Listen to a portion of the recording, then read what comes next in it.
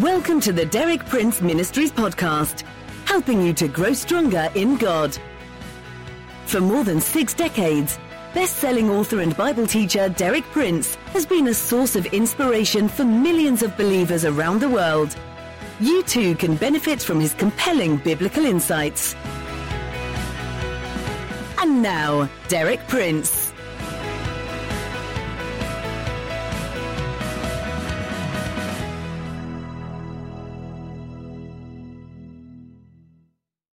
This week I've been sharing with you on the theme, What God's Word Will Do for You.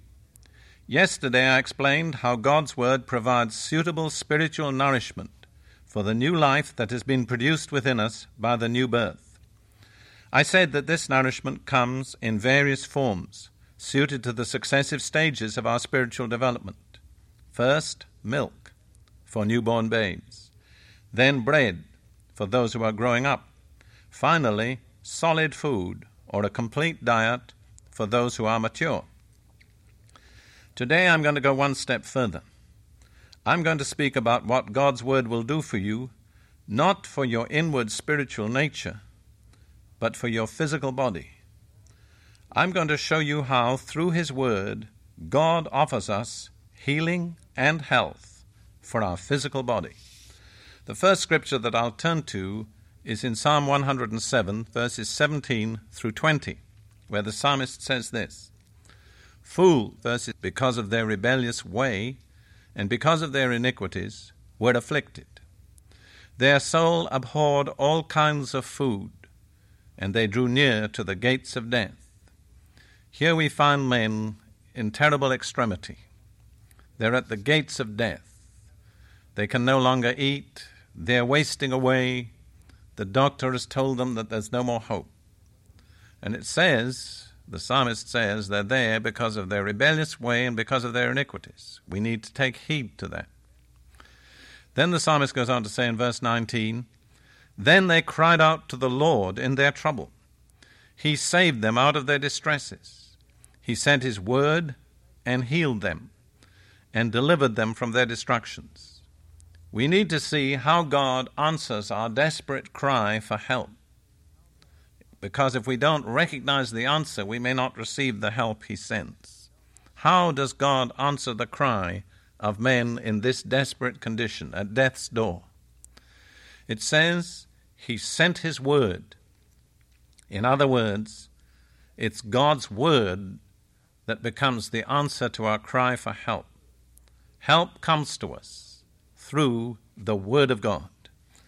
Now it says in that passage that through sending His Word, God did 3 things for the people who cried out to Him. It says He saved them, He healed them, and He delivered them from their destructions. Notice those 3 operations of God's mercy.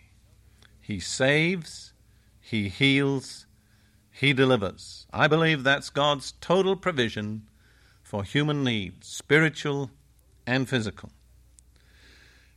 To save is to save us from sin, its guilt, its power, its consequences. That's spiritual. To heal is physical. We are healed from sickness. God sends His word, saves us from sin, but also heals us from sickness. The third thing He does through His word, He delivers us. Or some translations use the word rescue. I believe deliverance is not primarily from sin or from sickness, but it's from the very person and power of Satan himself. Salvation is from sin, healing is from sickness, deliverance is from Satan's power.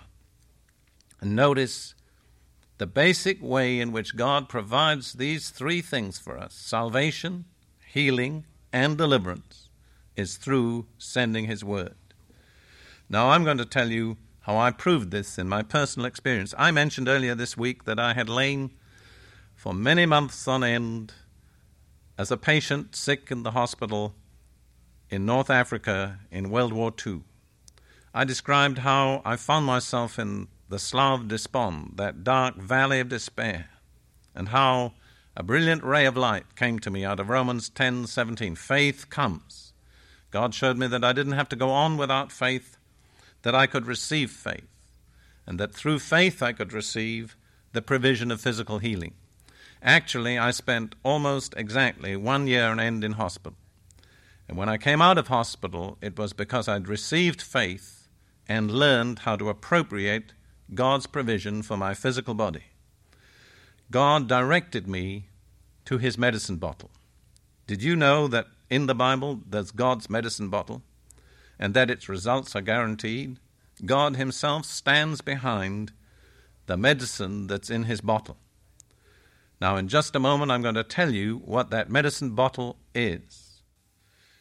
Did you know that in the Bible there's God's medicine bottle and that its results are guaranteed? God himself stands behind the medicine that's in his bottle. It's found in Proverbs chapter 4, verses 20 through 22. And I want to tell you that this is no mere theory or theology that I'm offering you. It's the testimony of personal experience. This medicine bottle got me out of hospital, made me well, and thank God has kept me well. And this is God's medicine bottle. Proverbs chapter 4, verses 20 through 22. My son, give attention to my words. Incline your ear to my sayings. Do not let them depart from your sight. Keep them in the midst of your heart, for they are life to those who find them and health to all their body. Notice that last phrase, health to all their body.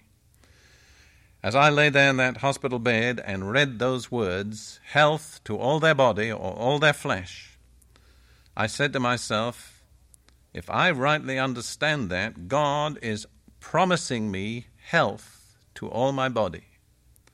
And if I have health in all my body, there is no room for sickness, because health and sickness are opposites. Where there's sickness, there isn't health, and where there's health, there isn't sickness. So I said, I'm going to go back and read that again and find out what it's really saying. And I came to the conclusion that this is God's medicine bottle. But as I was meditating on this and concluding, well, here's the provision for my need of healing, God actually spoke to me. He didn't speak audibly, but he spoke very clearly to my mind. And he said this: when the doctor gives his patient a bottle of medicine, the instructions for taking it are on the bottle. And if the patient doesn't take it according to the instructions, the doctor offers him no cure. Then he said, God said to me, this is my medicine bottle. The instructions are on the bottle. You'd better read them. So I went back and I read that passage many times over, and I saw that the instructions are on the bottle, and that there are 4 things God requires. First of all, notice that the opening words there are my son. God, our Father, is speaking to each one of us individually as his children. This is not for people who do not know God as Father. This is only for the family of God. In the New Testament, in one place, Jesus called healing the children's bread. It's the bread of the children of God. It's our legitimate right. But it's not offered in the same way to those who do not know God as Father. God says, my son. Then he goes on to give these words. Now, the directions that are on the bottle are 4-fold. First, give attention. Second, incline your ear. Third, do not let them depart from your sight. Fourth, keep them in the midst of your heart. Let's look very briefly at what's involved in following those directions. First of all, give attention. Give undivided attention. Don't read your Bible with the radio on or the television on, or trying to work out your daily menu or plan your office routine. Just hold everything and give undivided attention to what God is saying to you. Secondly, incline your ear. That means bow down your ear. What does it mean to bow down your ear? It's an attitude of humility. You're saying, God, you're the teacher, I'm the pupil, you teach me. So many people approach the Bible with their own preconceived ideas of what God ought to have said. their doctrinal or theological preconceptions or their limitations as to what God is able to do. Consequently, they don't bow down their ear. They never really let God teach them. The third requirement is do not let them depart from your sight. Keep your spiritual sight focused on the promises of God. Don't let your eyes wander away, because there are many, many other writings, many other teachings that do not impart faith. Many times they actually impart unbelief. If we want faith, we've got to focus on the promises of God. Thirdly, it says, keep them in the midst of your heart.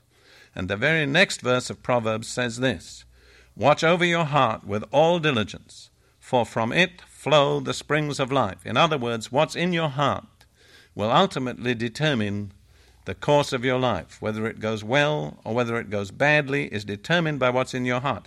But if you can get God's word into your heart, then it'll be life to you and health to all your flesh. And there are two gates through which God's word will come. The ear gate, the eye gate. It says, incline your ear, that's the ear gate. It says, don't let them depart from your eyes, that's the eye gate. As you focus ear and eye on the promises and statements of God's word, receive them into your heart, God says, then I'll guarantee the medicine will do its job.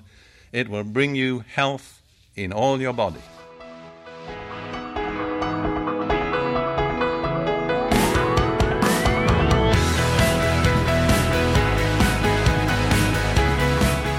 Thank you for listening.